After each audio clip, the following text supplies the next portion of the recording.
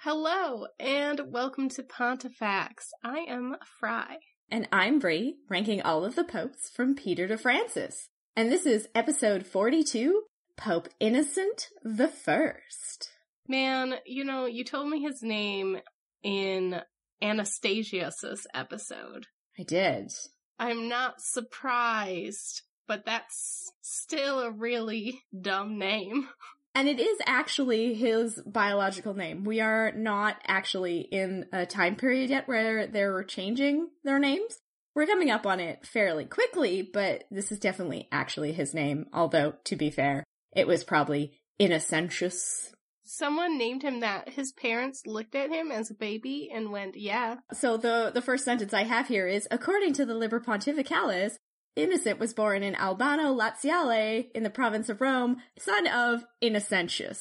Oh my god, is this a George Foreman situation?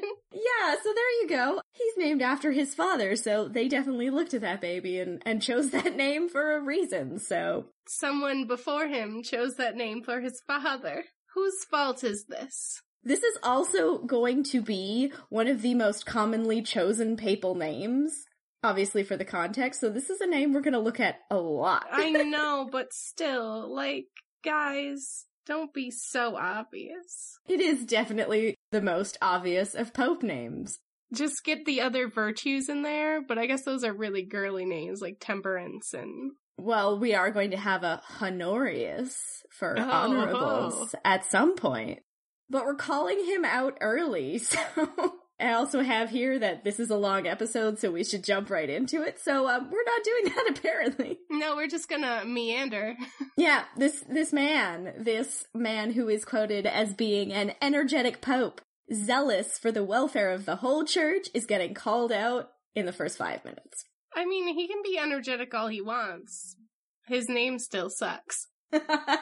Well, on that note, let's actually jump into him. And like I said, according to the Liber Pontificalis, he was born in Albano Laziale, which is in the province of Rome, and he is the son of Innocentius.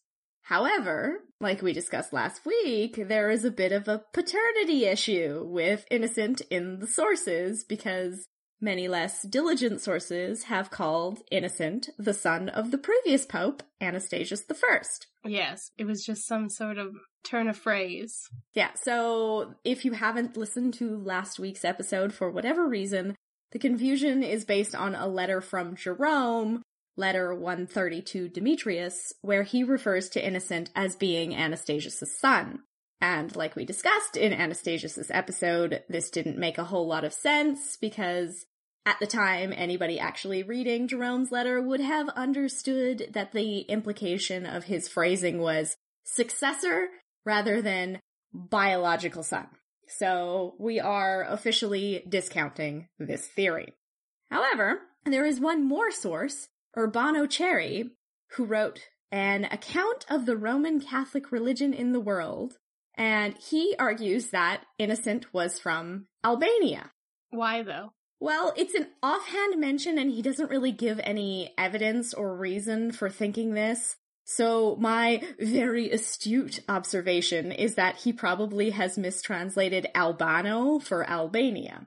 We're discounting this one as well. So for our purposes, he was from Albano Laziale, and his father was not the last pope. So it is the more boring answer, but the more accurate one, because we can be accurate now. So, from what we can tell, Innocent entered the church early in life because many sources mention him growing up among the clergy, basically, with references to being in the service of the church, and at some point during this long clerical stint, he was made a deacon. We can assume that in this time, he really distinguished himself because, like we saw a few weeks ago with Siricius, Innocent was unanimously elected to be Anastasius' successor in 401. The Church of Rome is really together and unified here. They actually know who they want to rule lately, so that's kind of cool. I feel like it's a correction from all the drama of Damasus. Yeah, so nobody's gonna get stabbed. Yeah, exactly. There are not going to be a pile of 137 bodies. And it seems, right from the get-go of his unanimous election, Innocent was going to build a reputation for being a very energetic and dedicated leader and a man who made firm and clear decisions in areas of papal primacy, doctrine, and of course, heresy. All right, let's be energetic about heresy, I guess. It's heresy time! I mean, we always check in with all the heretics, don't we? Do we need a jingle for the heresy time? We do need a jingle for heresy time.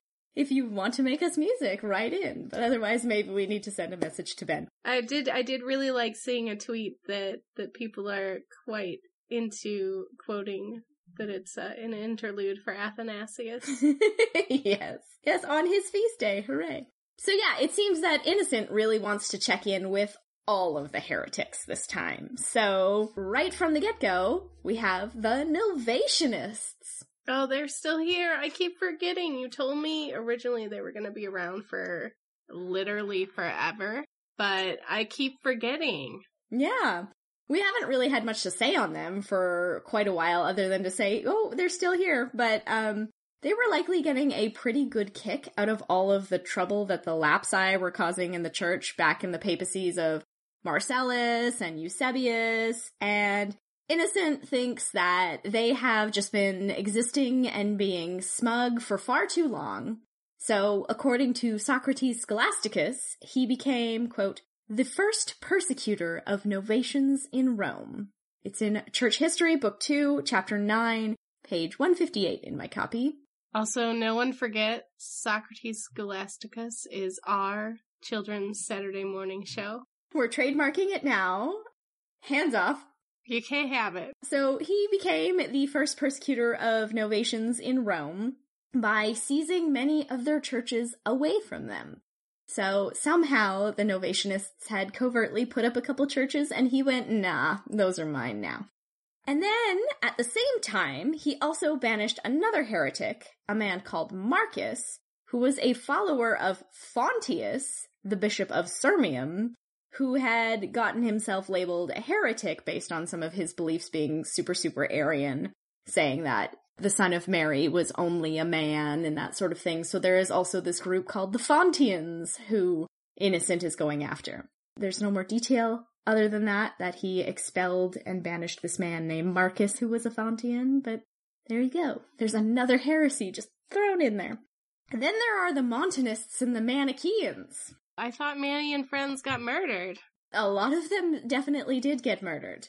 Also, I feel like Socrates Scholasticus could have a run-in with Manny and friends at some point. Would make for an excellent episode. So on February 22nd of 407, the Emperor Honorius passed a pretty severe edict directed at Montanism and Manichaeanism and, quote, all other heretics, for that matter, but those two get named quite deliberately. And this decree by the emperor ordered all heretics to be deprived, quote, of all places, whether they were churches or buildings for spiritual meetings or private dwellings where they met, and they were all to be given to the Catholic Church instead. They were also forbidden from meeting together, and there were heavy fines imposed if they were actually caught. And the edict also says things like, quote, we persecute the Manichaeans and Donatists with just severity, so this kind of man shall have nothing in common with the rest either in custom or in laws. Furthermore, we do not want them to be able to take any gift or inheritance, free from whatever source that may come. So, aside from taking away all of their places of worships and potentially their dwellings, it also deprives sons from becoming heirs of their fathers, and it says that last wishes of Manichaeans would be void, etc., etc. It's a pretty harsh edict of persecution, and it's like one step away from the violent persecutions that the Christians were dealing with not too long ago. But this is a decree that was passed by the emperor, not by the pope. And we cannot actually be sure if Innocent actually had anything to do with it, or whether he was influencing the emperor to make this decision or not, or whether he even approved. But that being said, considering that the Pope had doubled down against the Montanists in Africa, when he'd received a delegation requesting harsher suppression for Montanus in 404. So it's likely that he agreed, In that case, he had actually gone to Emperor Honorius and asked him for a decree against the Montanists in Africa, which he did receive, and the decree was moderately successful. So at that time, enough Montanists had been afraid of persecution, so they had relented and basically just said, okay, fine, we're going to become a Christian. They joined the Church of Carthage, so it's possible that he could have had everything to do with the harsher empire-wide decree that followed. Okay, so now we have to talk about John Chrysostom. So John Chrysostom is a very important man of the early church who served as the Archbishop of Constantinople. He was a hugely impactful public speaker and preacher, which is why he's known as John Chrysostom, because the Chrysostom bit is a Greek epithet for golden-mouthed. Oh. So if somebody is speaking real pretty at you, you can call them your Chrysostom. No, thank you. I know. Yeah. It's hard enough to say, so. Yeah, no thanks. He's also one of the most prolific authors in the whole of the early church, and has the second largest preserved body of writing from the time, second only to St. Augustine. Huge amounts of writing from this man. And this is why he gets that special designation of being a doctor of the church, like Jerome and Ambrose and Augustine. So, by any account, this is a very learned, very influential, and very outspoken man, and he made a huge impression on the world around him. As the Archbishop in Constantinople, he was insanely popular with the laity because he maintained a strictly humble lifestyle. But, of course, when you have a very popular, very humble leader, he was not well liked among the wealthy and the many higher-ups in the church, because he held very fast to the rules of the church. He instituted widespread reforms and preached heavily against abuses of power. Particularly, he was on the wrong side of the Archbishop in Alexandria, Theophilus, who opposed John's appointment and, according to many sources, felt quite threatened because he wanted to bring Constantinople under the influence of Alexandria, rather than letting it be its own power at the time. And this is a theme we're going to see. All of the big bishops start to get afraid of Constantinople because, well, obviously that's where the emperor is. This is a position of quite significant influence. I just wrote a whole thing about that for a future pope, so we are going to come back to that idea. But this situation, and having high-up enemies, kicked off in a really bad way for John, when he accepted 4 monks, known as the Tall Brothers, who had been deposed by Theophilus for their support of Origen's teachings. Oh no, Origen again? Didn't we get rid of it? Yeah, we just condemned him last week by our previous pope in the Council of Rome. So, apparently though, Theophilus had been really awful to these monks, and he had even burned their houses down. And this opened the door for people like Theophilus to accuse John, because he had accepted these monks in, for having Origenist sympathies.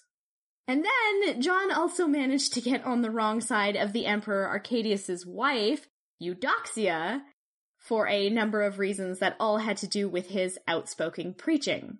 Basically, Eudoxia had taken quite a prominent role in the church in Constantinople, and he railed against some of her decisions. In one of his sermons, he gave a really, really strong, very, very vehement sermon against extravagant female dress. What is extravagant? It depends on who you're listening. If you listen to him, he was talking in a very general way, but the Empress felt that he was talking specifically about the way she dressed. And you can imagine, as the Empress, she dressed extremely lavishly. She had so many everything. Yes.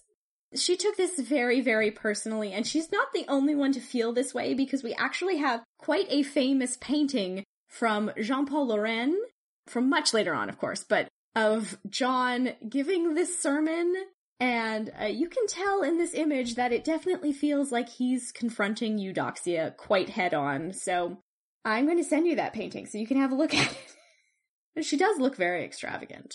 She does. I mean, she looks very, very fierce in this picture. I love her.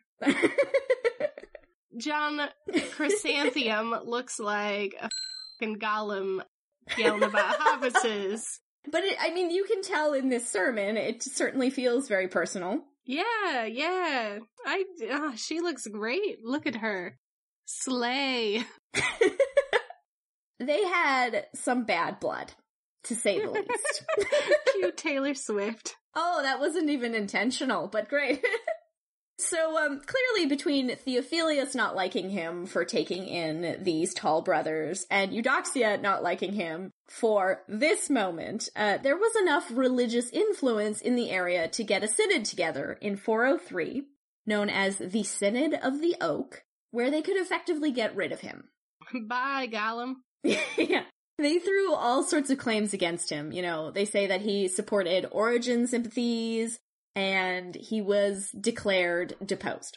However, John, being the outspoken and fearless preacher that he was, he refuses to recognize this council as legitimate, even though he did choose to surrender himself. He's going, I don't recognize your authority, but I'm not going to fight you physically. So he surrenders himself, and this deposition goes ahead.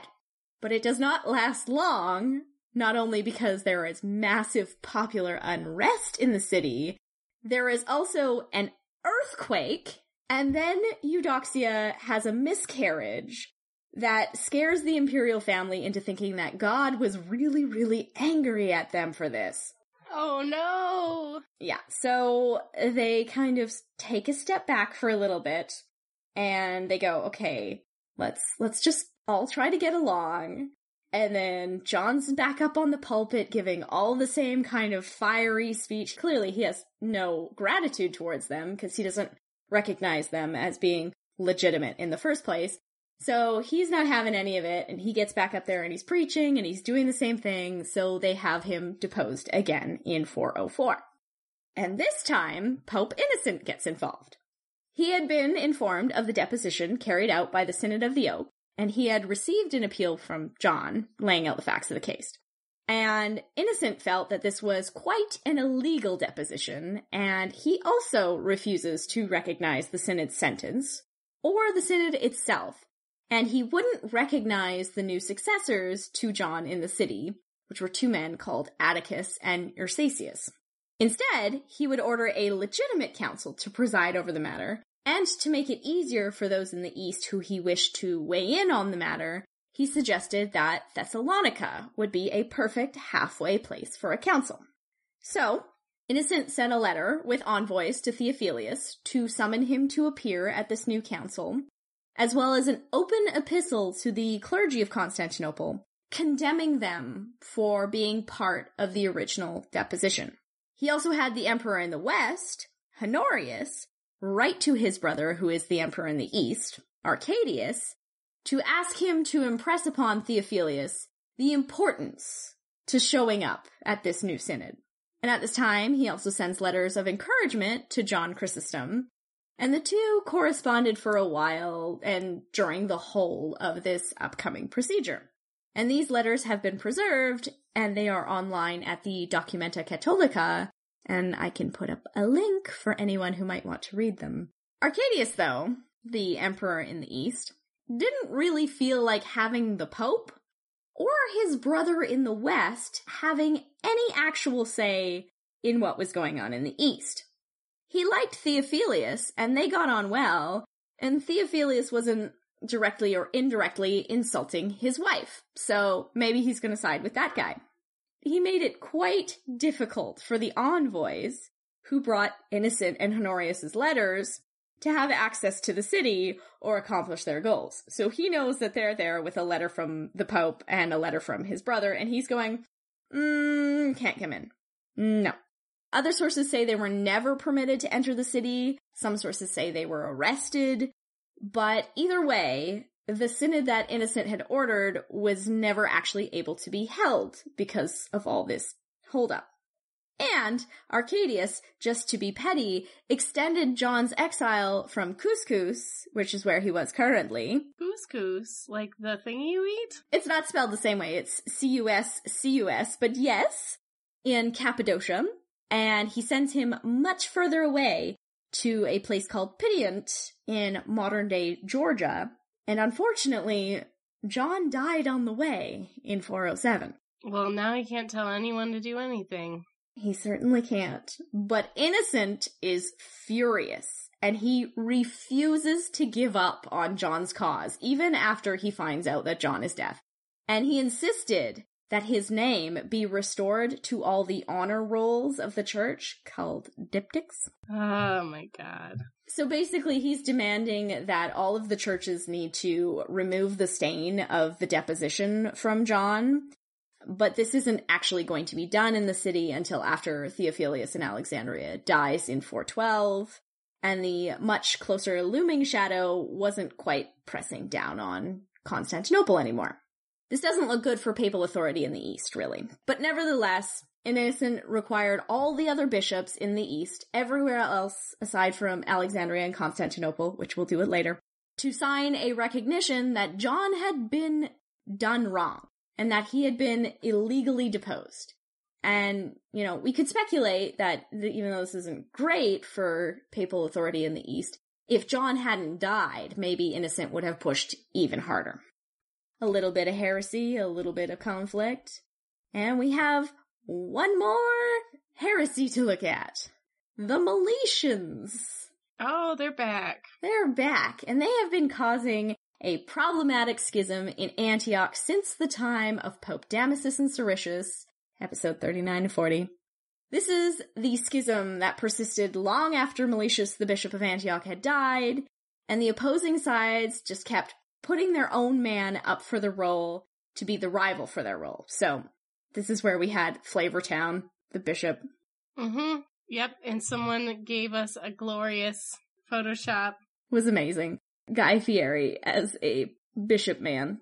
Yes, things had come to an end with the recognition of Flavian, Flavortown, by Pope Siricius as the official bishop of Antioch. And that was the end of that.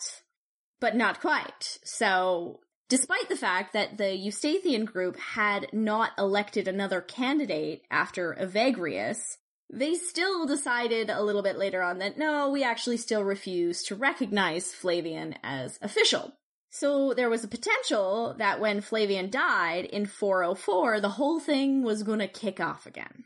Maybe when this man dies that we've recognized as official and these guys are still not quite recognizing him as official, we're going to have elections. Fortunately, it didn't, and his successor, Porphyrius, was able to rule as the sole bishop of Antioch until 412, but the Eustathians never recognized him either, so the schism is still technically active. And when Porphyrius died, there was a candidate called Alexander, who was actually able to win over many of the Eustathian schismatics to support him, so this was a perfect opportunity for a pope to step in and recognize Alexander, who is now winning favor on both sides, and help Antioch finally come to an official end of schism. It's a perfect opportunity when you see the problem kind of solving itself, and you step in and go, I fixed this. So, that's what he did.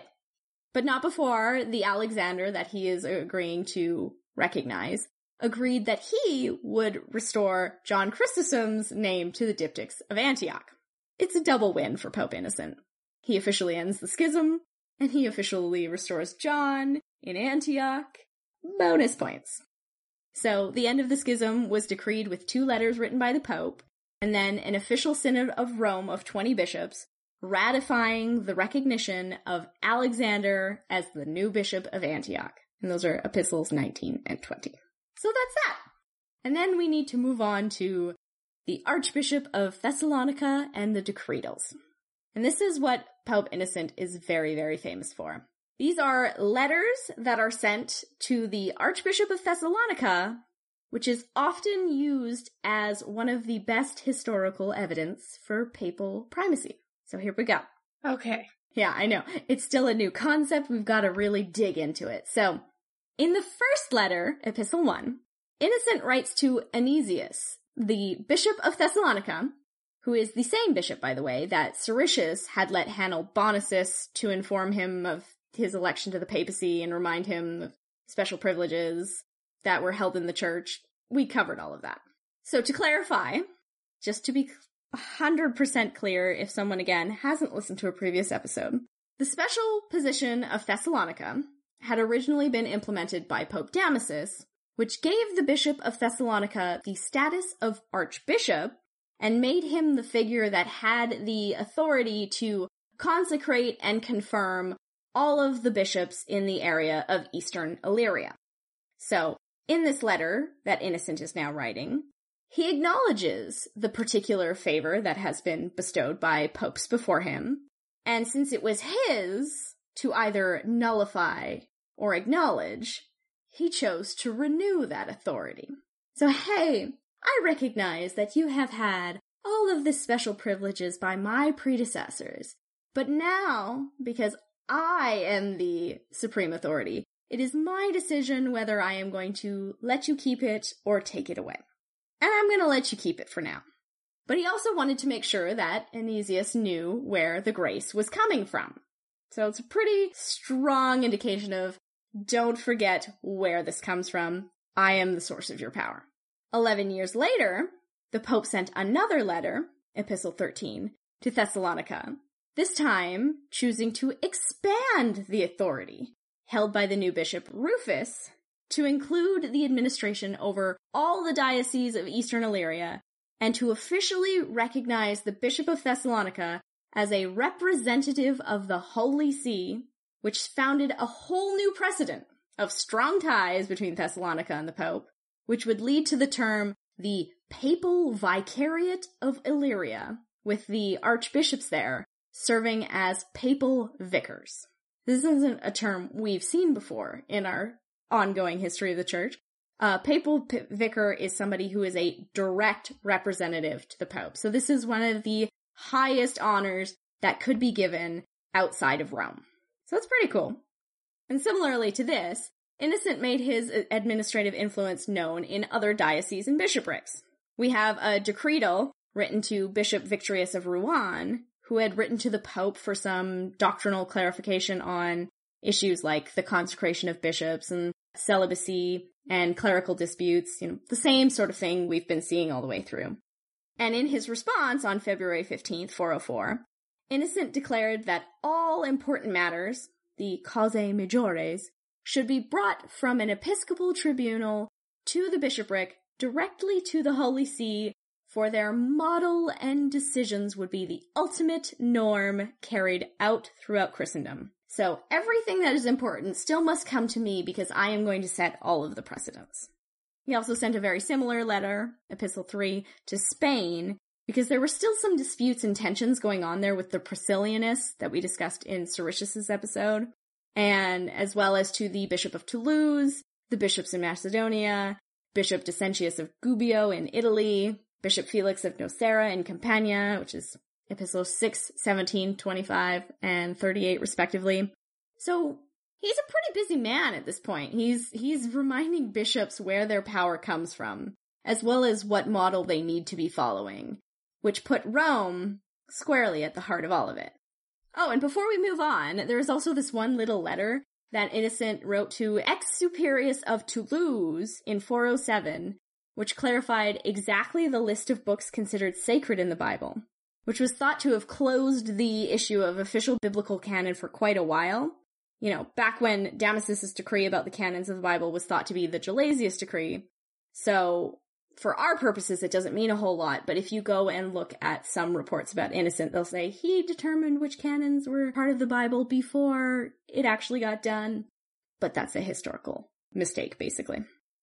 Then something happens. Something so world-shaking for the whole of the empire that no aspect of Roman history is entirely free from the influence of this moment, including the papacy. And this is the sack of Rome. This is the first time that the Eternal City had been taken in over 800 years. So way before even the earliest history of Christ.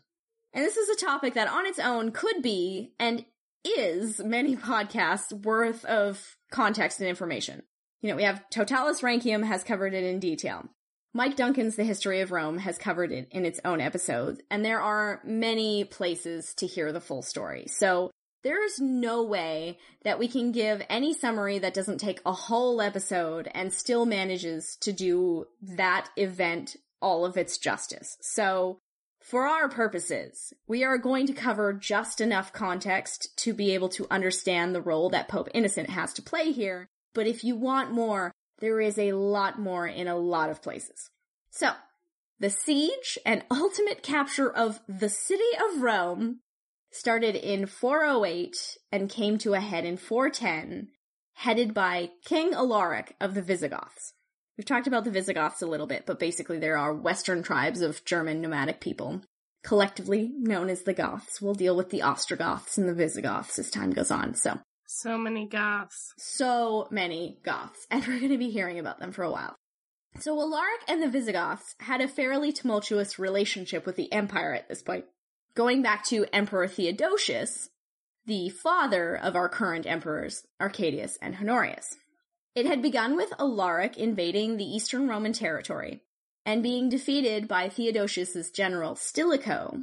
Then there were treaties that made Alaric a vassal to Rome, and then Alaric and his men had fought on behalf of Theodosius in the west, and then there is this horrible ongoing set of circumstances where Alaric is promised some benefit of the empire, and then the empire falls through on their end of the deal, so Alaric invades and pillages until he gets their attention again, things are smoothed over, appeasement happens, more promises are made, they're not followed through on, so on and so on.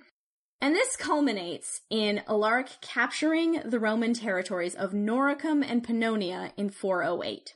And when he does this, he demands a hefty ransom of 4,000 pounds of gold for their return. And he threatens to come to Italy if he gets ignored again.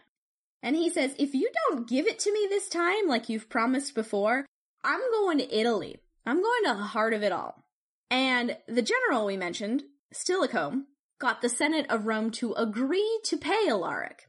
Although the process was a little bit like pulling teeth, and at least for a second, it looked like it was all going to be alright. And then Emperor Arcadius dies, and Stilicho gets arrested and executed on suspicion of his death. Oh. Terrible, terrible mistake.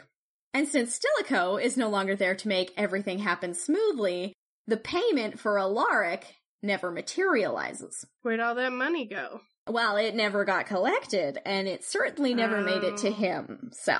Alaric repeatedly tried to come to terms with Emperor Honorius, but Honorius is just refusing and ignoring him, and decides, nah, I'm not going to deal with this, I'm just going back to Ravenna.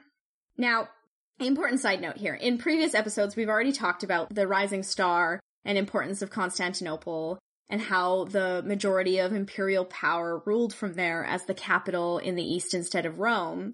But we should at least also make some mention of the fact that by this point in the historical timeline, Rome isn't exactly functioning as the capital of the West either. And it hasn't really been entirely relevant to our story until now. But most of the Western authority and governance at this point is coming from Ravenna, which is still in Italy but much further north, between what is today Bologna and Venice. So that's where Honorius is. He's way at the top. He's not feeling all that concerned about Alaric maybe coming into Italy. But Alaric is absolutely furious now, and he lays siege to the city of Rome in 408, and it only comes to an end when the city was forced to an immense ransom that they paid for themselves, since no help was coming from Ravenna. We are talking like 5,000 pounds of gold, 3,000 pounds of silver, silks, animal hides, treasure and wealth, spices, and what they couldn't produce on the spot was made up by melting down important statues from pagan shrines and just giving them the melted metal.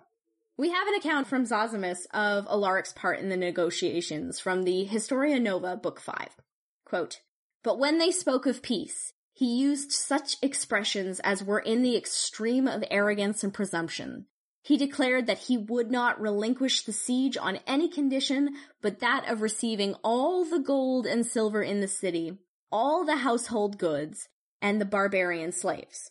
One of the ambassadors, observing, said, "If you take all these, what will you leave for the citizens?" And he replied, "Their souls." After long discussions on both sides, it was at length agreed that the city should give 5,000 pounds of gold, 30,000 of silver, 4,000 silk robes, 3,000 scarlet fleeces, 3,000 pounds of pepper. As the city possessed no public stock, it was necessary for the senators who had property to undertake the collection by an assessment. They resolved to supply the deficiency from the ornaments that were about the statues of the gods. This was in effect only rendering inanimate and inefficacious these images, which had been fixed up and dedicated to sacred rites and ceremonies, and were decorated with precious attire for preserving the city in perpetual felicity. And since everything then had conspired to the ruin of the city, they not only robbed the statues of their ornaments, but also melted down some of them that were made of gold and silver. Among these was that of the valor of fortitude, which the Romans call virtus.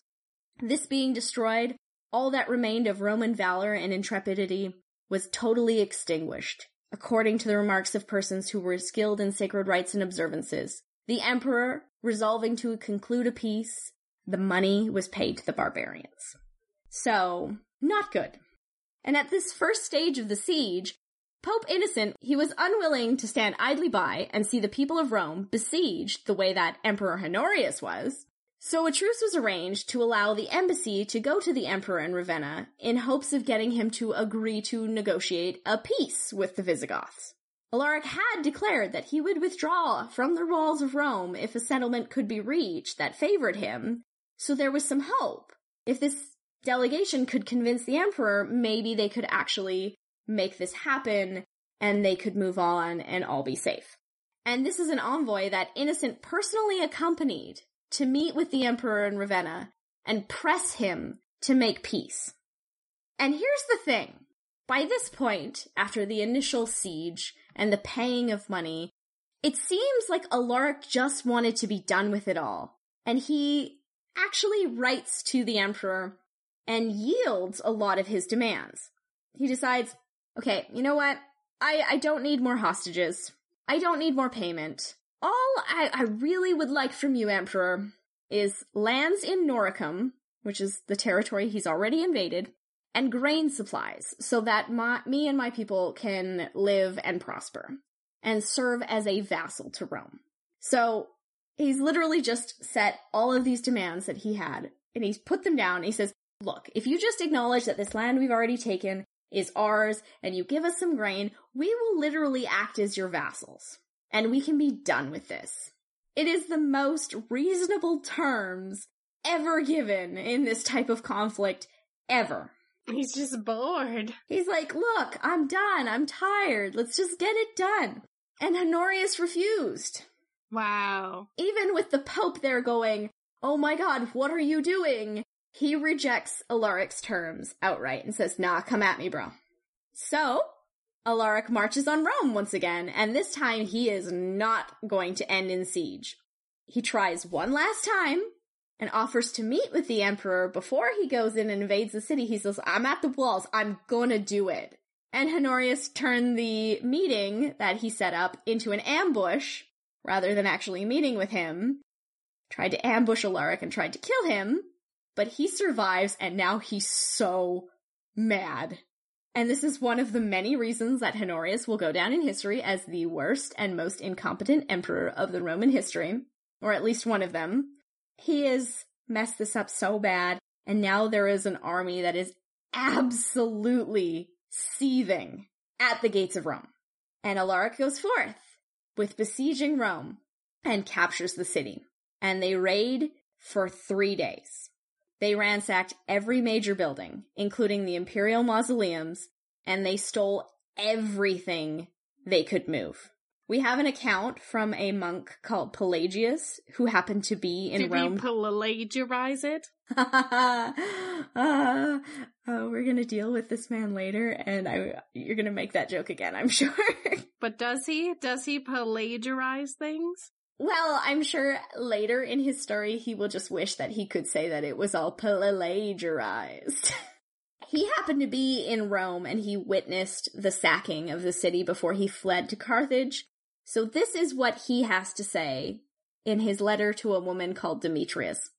This dismal calamity is but just over, and you yourself are a witness to how Rome, that has commanded the world, was astonished at the alarm of the Gothic trumpet, when that barbarous and victorious nation stormed her walls and made her way through the breach. Where were then the privileges of birth and the distinctions of quality? Were not all ranks and degrees leveled at that time and promiscuously huddled together? Every house then was a scene of misery, equally filled with grief and confusion. The slave and the man of quality were in the same circumstances, and everywhere the terror of death and slaughter was the same, unless we may say the fright made the greatest impression on those who had the greatest interest in living. So, the city is not doing well. And because Innocent had been in Ravenna when this started to happen, he and his envoys and his ambassadors were not able to travel to return to the city before this happened. And when they got there, they would have actually been prevented from entering the city during the initial sack. So Innocent wasn't there in Rome and didn't actually have a chance to get back into the city after the sacking until 412. So even though the siege happened quickly, over 3 days, and the Goths didn't stay very long in Rome, they were able to keep him away for 2 years.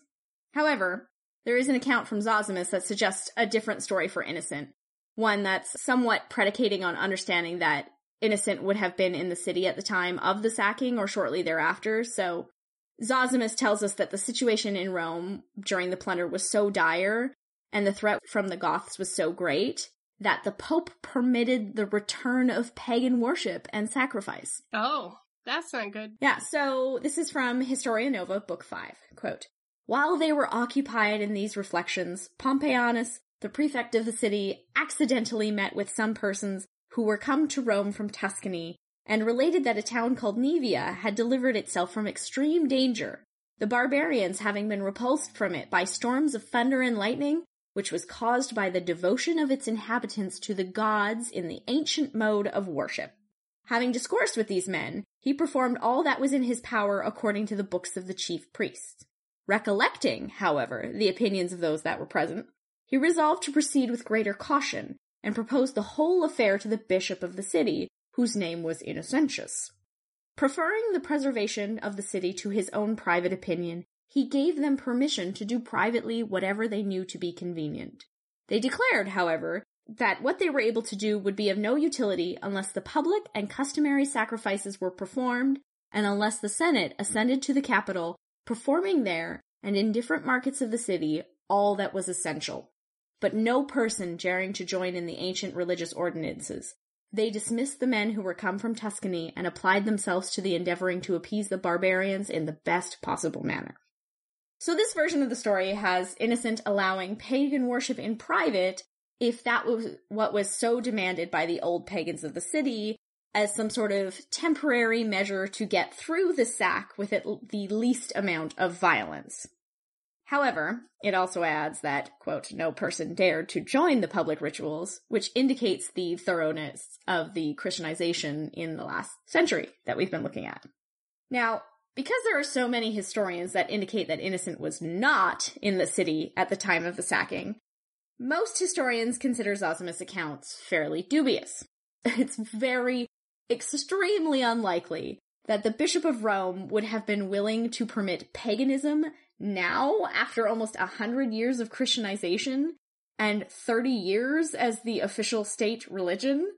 But that doesn't mean it wasn't happening in the city, or that Zosimus' observations about a lack of public interest in paganism are off the mark.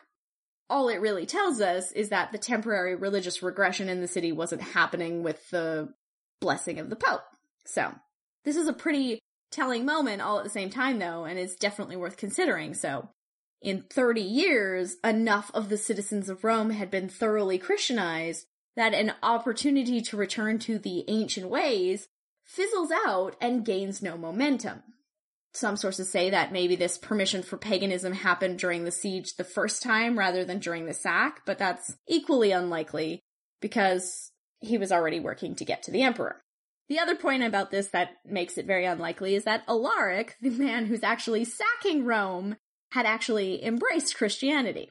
Arian Christianity, but Christianity nonetheless. So the churches, for the most part in Rome, were the only things left relatively unharmed. And when I say relatively, I mean in comparison to the rest of Rome, which has been violently and horribly sacked. So, basilicas were burned and goods were stolen, but the Church of St. Peter and St. Paul were left alone, as were some of the others. So, we have this accounted to us by Augustine in his City of God, Book 1, Chapter 1. Quote, "The reliquaries of the martyrs and the churches of the apostles bear witness to this, for in the sack of the city they were open sanctuary for all who fled to them, whether Christian or pagan. To their very threshold the bloodthirsty enemy raged. There his murderous fury owned a limit. Thither did such the enemy as had any pity convey to those whom had given quarter, lest any less mercifully disposed might fall upon them. And indeed, even when those murderers who everywhere else showed themselves pitiless came to the spots where that was forbidden, which the license of war permitted in every other place, their furious rage for slaughter was bridled, and their eagerness to take prisoners was quenched. Thus escaped multitudes who now reproach the Christian religion and impute to Christ the ills that have befallen their city, but the preservation of their own life, a boon to which they owe to the respect entertained for Christ by the barbarians, they attribute not to our Christ, but to our own good luck." This is an interesting perspective. We're going to dig here for a little bit. The city that Innocent comes back to in 412 is a city that has been brutalized and traumatized. This idea of the eternal city had been shattered, and the security that Rome has known for 800 years is gone. The attitude and identity of the Romans as Romans is going to take a huge wound. And again, this is something we could do a whole episode on, if not multiple episodes on, just looking at how the identity of Romans changed after the sack of 410. As Jerome stated, quote, "The city which had taken the whole world was itself taken." So, for any who had come to understand Rome as a monolith of power and continuity, this is irreconcilable. And just the same, the attitude and identity of Christianity had taken a fairly psychological hit. Even though the religion itself had come out relatively intact, it would be immensely difficult after that kind of attack to feel as hopeful and as optimistic as they had for the last 100 years in their own rising star. Their religion had spared them from the worst of the sacking of their property. But as we can hear in Augustine's account, this isn't going to go well for them in the long term, and it doesn't protect them from the other violence. There was murder, the rape of ascetics, and the awful, awful things that come with a violent invasion. And what's more, their attackers had been Christians. They were not the same type of Christians, they were Arians, but they had been a form of Christian. And this in itself would rock even the most secure of Christian identities, like we see with Augustine in his text, The City of God. You can feel really keenly his sense of loss and his struggle to make sense of the moral integrity of Christianity in the wake of a very, very brutal and immoral things being perpetrated by Christians. Rome has just been hit by the ancient world equivalent of a nuclear bomb, and that stunned silence and despair is going to be a lot for them to recover from, and a lot for the Pope to handle. So this is like a milestone moment. There's so much happening. So much happening.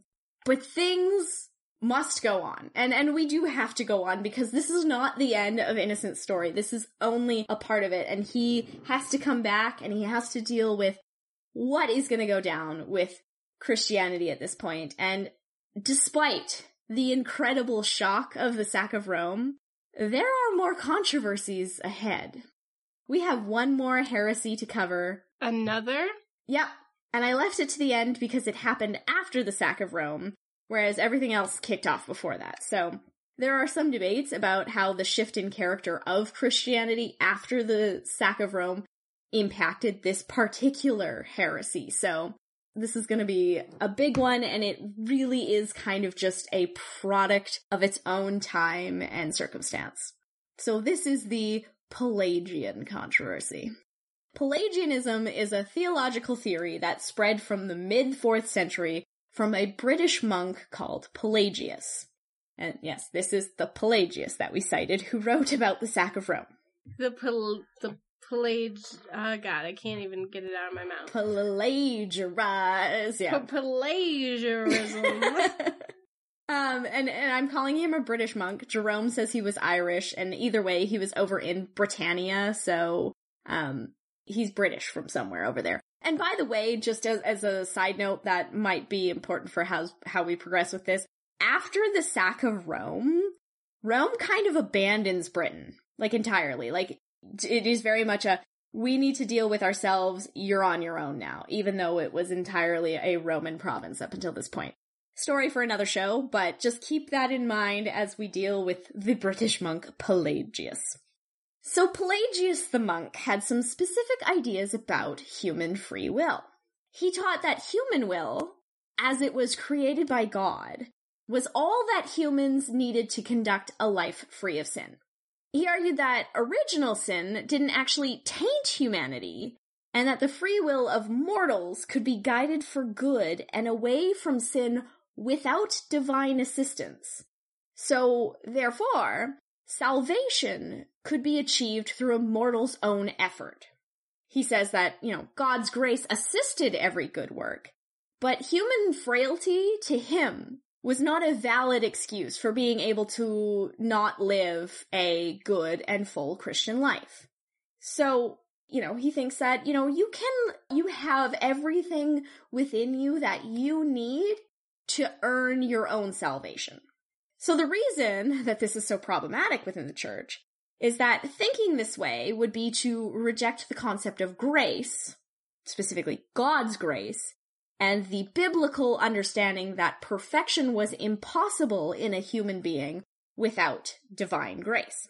Now, the issue here that part of what will become known as Pelagianism was this series of beliefs that arose from Pelagian's original ideas. Not his plagiarized ideas. It's his plagiarized ideas, yes. He will actually condemn some of the ideas that get associated with his name during his lifetime. He'll be like, no, that's not what I was saying at all. So it's hard to suss out which beliefs and values were actually his entirely and which ones got added on later during the jumble bumble that is history. So keep that in mind. Pelagius himself had no desire to cause this kind of ruckus in the church. He was a morally upright ascetic left alone in Britain. He had no idea what was going to become of his optimistic view of humanity. But ultimately, what we see is that the Pelagians, not Pelagius himself, but the Pelagians who take his ideas, generally reject original sin and the necessity of God's grace, and on some occasions they will criticize the Catholic Orthodox view of original sin and call it Manichaeanism, because we know how much the church loves to be compared to Manny and friends. And this had caused quite a stir in different places across Christendom, particularly in Carthage, which had gone ahead and they held a few synods to this purpose. In 411, they have a synod to condemn a priest called Celestius, who had espoused Pelagius's ideas, and then they had a synod in 416 to condemn Pelagianism as a whole. So Pope Innocent receives the decisions of these synods, along with personal letters from a handful of the African bishops, including St. Augustine, who took this matter extremely personally, especially because St. Augustine had been really into Manichaeanism when he was young, and had actually left the Christian church at one point to follow Manny and friends for about 10 years before he came back to Christianity. Yes. You had mentioned that. Yeah. So it really chapped his ass to hear the very Catholic original sin being compared to Manichaeanism. He's not on board with that. And also, as we were just discussing, Augustine wasn't feeling particularly the most optimistic, neither was the Roman Church. So hearing that God's grace wasn't even a thing for them to turn to in their most shell-shocked of moments probably sat more poorly with them than it might have otherwise. They are not in a place to hear this man basically say, all you need is yourself to do all of the right things. So Innocent decidedly confirmed the decision of the Carthaginian synods and affirmed his position with Augustine. Absolutely, he says. The Pelagians, they need to be seen as heresy. Not only was God's grace valid, it was needed right now in the church. But then, in 415, a synod was held in Diospolis by a bishop called Orosius, which came to a different conclusion. This synod didn't see anything wrong with Pelagius' teachings, and they wrote to Innocent in his defense, which is nice. But this spurred the bishops at Carthage and at Numidia to go back to synod, again in 416, and re-condemn Pelagius all over again. So Innocent receives a letter from all three synods, the one that says, hey, actually Pelagius is okay, and two that say, wait a sec, no, we said no. And he was probably, at this point, based on who Innocent is, pretty annoyed that Diospolis was trying to overturn a decision that had already been confirmed by the Pope, because he'd already confirmed it. So he wrote to the bishops in Carthage, praising them for maintaining his decision, and reminding them again of the prime authority of Rome, which had already spoken on this matter. So good on you for coming to the same conclusion. He then wrote to the Bishop of Jerusalem, who was the Archbishop over Diospolis, John II, and let him know how annoyed he was that Pelagians were being supported over in his region. Also, apparently, some supporters of Pelagius had attacked Jerome and the nuns at the convents of Bethlehem at this time, and John did nothing because he didn't like Jerome, so Innocent got on his case about that too. I'm gonna say Jerome is quite salty and Pelagius is so sweet, so maybe I don't feel bad about that at all. And then he wrote to the members of the Diospolis Synod and rejected their decisions and confirmed Pelagius to be a heretic. This is official. This is done with. I have already confirmed this, now I'm reconfirming this. We are done with this. But then poor Pelagius hears about this, and his feelings are very hurt. And he writes a personal confession of faith directly to the Pope, hoping to smooth this all over. He's like, I don't know what happened. Why is everybody condemning me? I'm just this poor little ascetic monk who lives in Britain, and I have some happy, optimistic ideas. So he writes directly to the Pope, like, let's work this out. I don't want to be condemned. However, this letter never reaches Pope Innocent. Because he dies? He died. I called it. Yeah, so it will be received by Pope Innocent's successor, so we'll have to wait next week to see if poor Pelagius gets a fair shake or not. Cliffhanger. I have strong feelings about Pelagius. He's going to be with us for a bit. However, before we get to his death, what would a pope of this era be if it didn't have a basilica that they founded or had dedicated to them?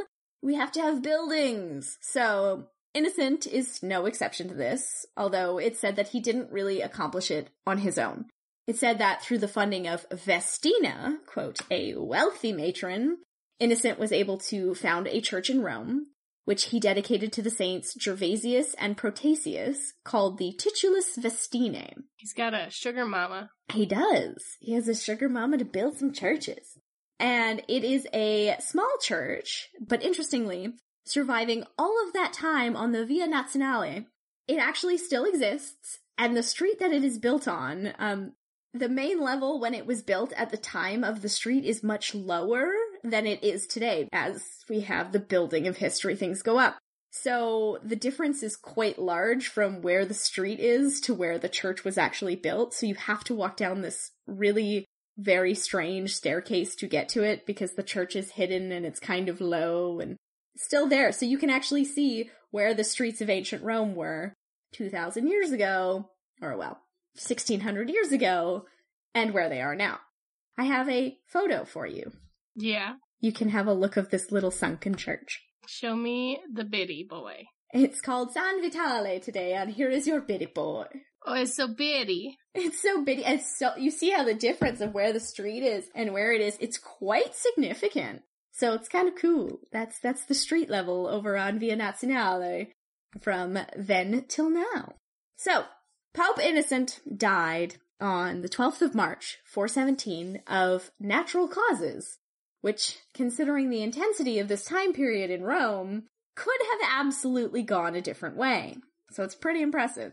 He was originally buried in a basilica on the Catacomb of Pontian on the Via Portuensis, where Anastasius was buried.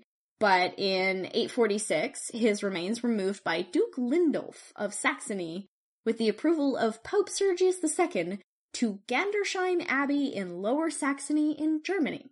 It is also said that he brought the relics of Anastasius as well, but we know from last week that Anastasius is mostly back in Italy.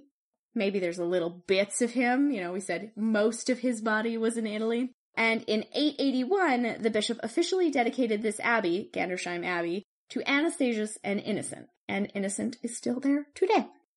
So now, after quite a lot of turbulence in this episode, it is time for us to rate him. Oh, Lord. Okay. You have some feels? I don't know what I'm going to rate him. Okay, well, let's have a look at it. Papatum Infallium. So he is consistently referred to as an energetic and zealous pope by all sources, and we see that playing out in his active participation, dealing with heresy, setting orthodoxy, reminding the whole Christian world that he is the guy on the top. He has a role in the Pelagian controversy, which is good for papal authority, bad for poor Pelagius. As a result of all of the massive work that he does, sometimes he's seen as being quite aggressive and heavy-handed in his intervention, leaving the East to feel slightly alienated by the West, but not enough that this evolves into anything at the time. It really does seem like his focus was on authority, less than unity, because unity would come from uniformity if they had a head authority. So he also maintained a reputation of being a good, solid pope through the ages, still being described by priests and historians today, including Johann Peter Kirsch, as a highly gifted individual who fulfilled admirably the duties of his office. So quite a lot. Yeah, alright. I would like to give him a 7. Okay, that's a good score. I'm going to give him... My total score for him would be a 6, but I'm really unhappy with him for the whole Pelagian thing, so I'm gonna give him a 5. He's gonna get a 12 for Papatum Infallium. It's pretty good. Fructus Prohibitum. The only thing here, really, is we could count the giving potential permission for paganism. It's quite scandalous for Christianity, but it might be a nice degree of toleration within the city, and it's probably not true. So, do we want to give him a point for that? Can we give him a half a point? If we give him a half point each, I think that works. We'll give him a 1, just because the story's there. And if we had any actual inklings that was true, it would be worth some serious points. 1 is good. So that's a 1 for Fructus Prohibitum. Seculari Impactum. Man, he's had some to deal with.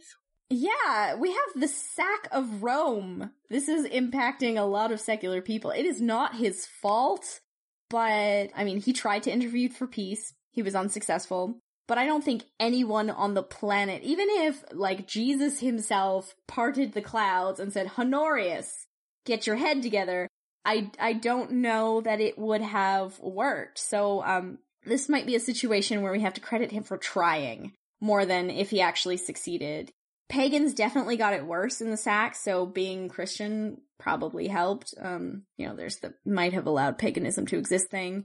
It's really interesting here, we have to point out, because this is the category about secular people, Christianization is at such a level that even the temptation of being able to return to the old ways kind of fizzles and doesn't have any legs. So there is definitely a Christian impact in the city now, and that is affecting the secular population. But he did try. He tried so hard. So I'm gonna give him a 6 for his efforts. Oh, okay. I was leaning around a 5-ish, so yeah. Okay. That's probably good. I mean, he tried. That's a lot to deal with.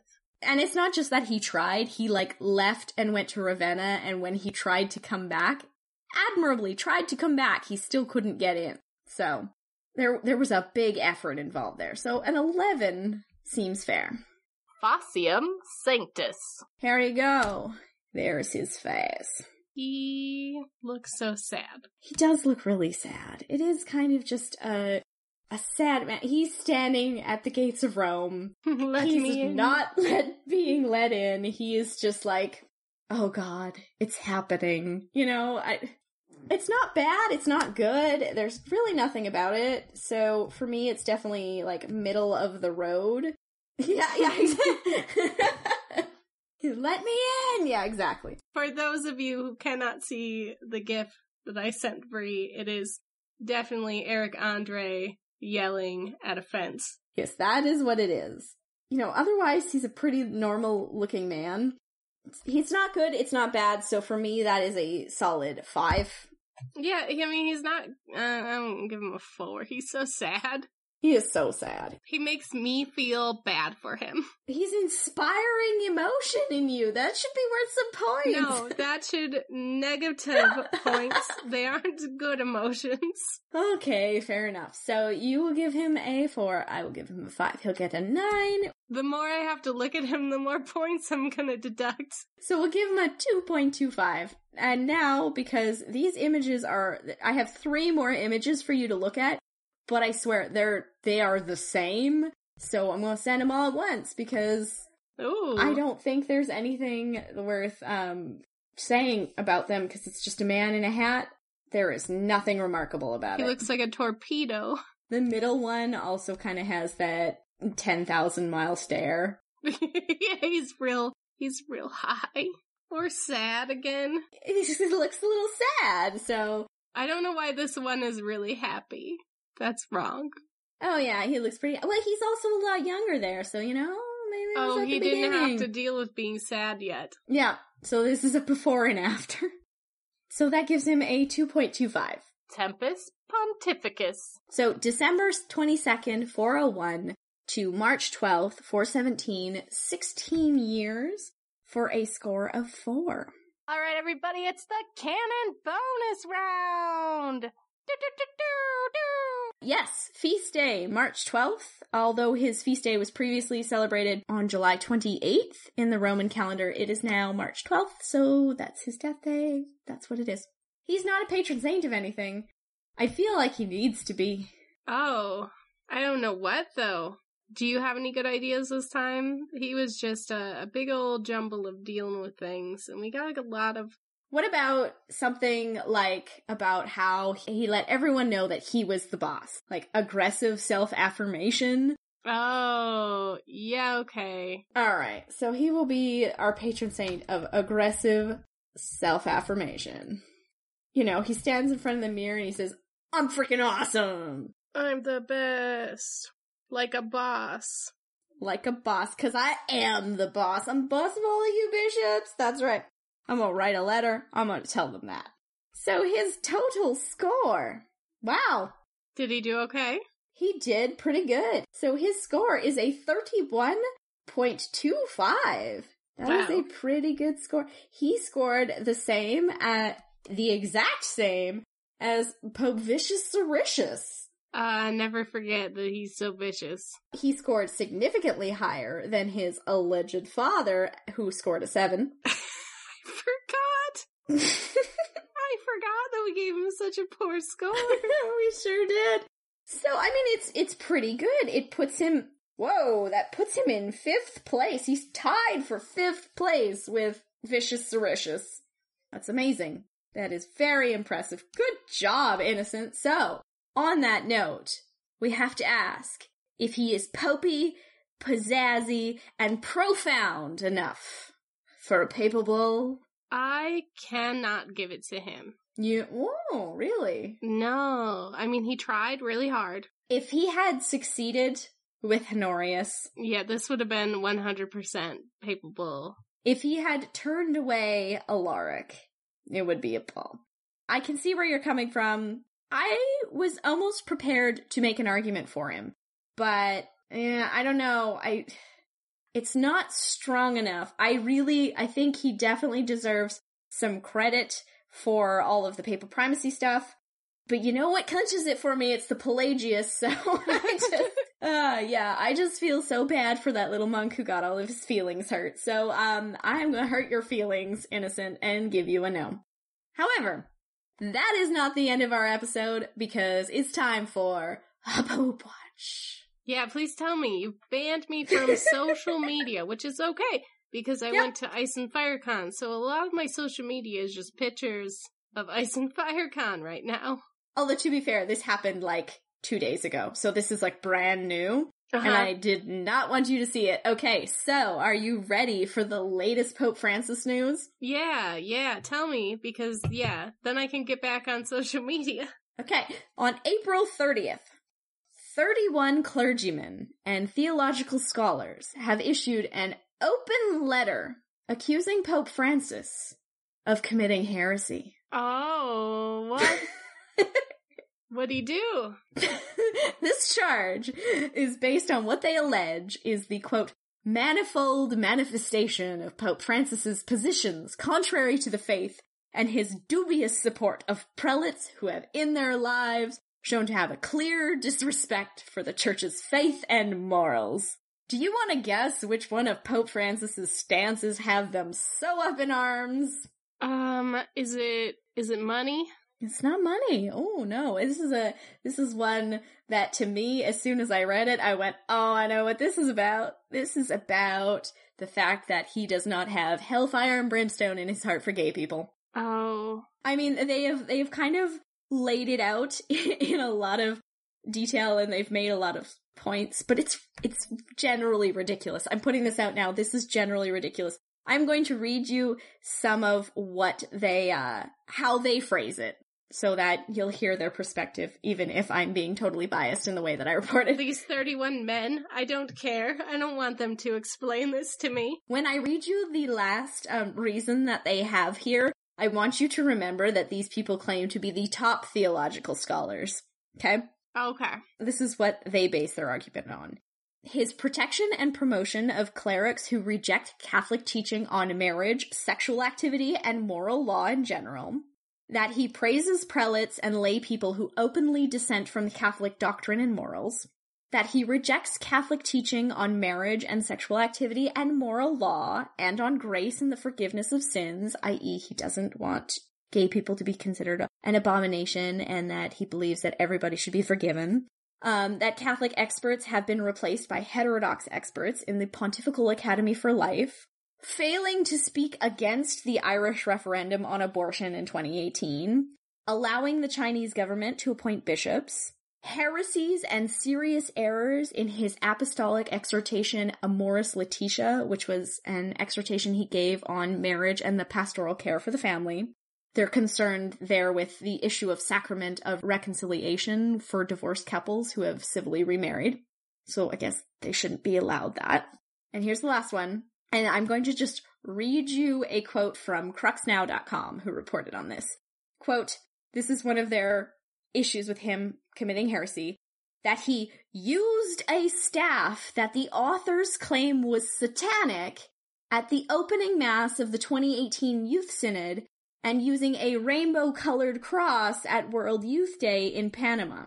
Now, here's the caveat. The staff used at the Synod was an artistic representation of Christ on the cross presented to the Pope at a youth event in Rome, and although rainbow colors are associated with the LGBT movement, a rainbow flag is used to represent peace in many parts of the world, especially in Italy.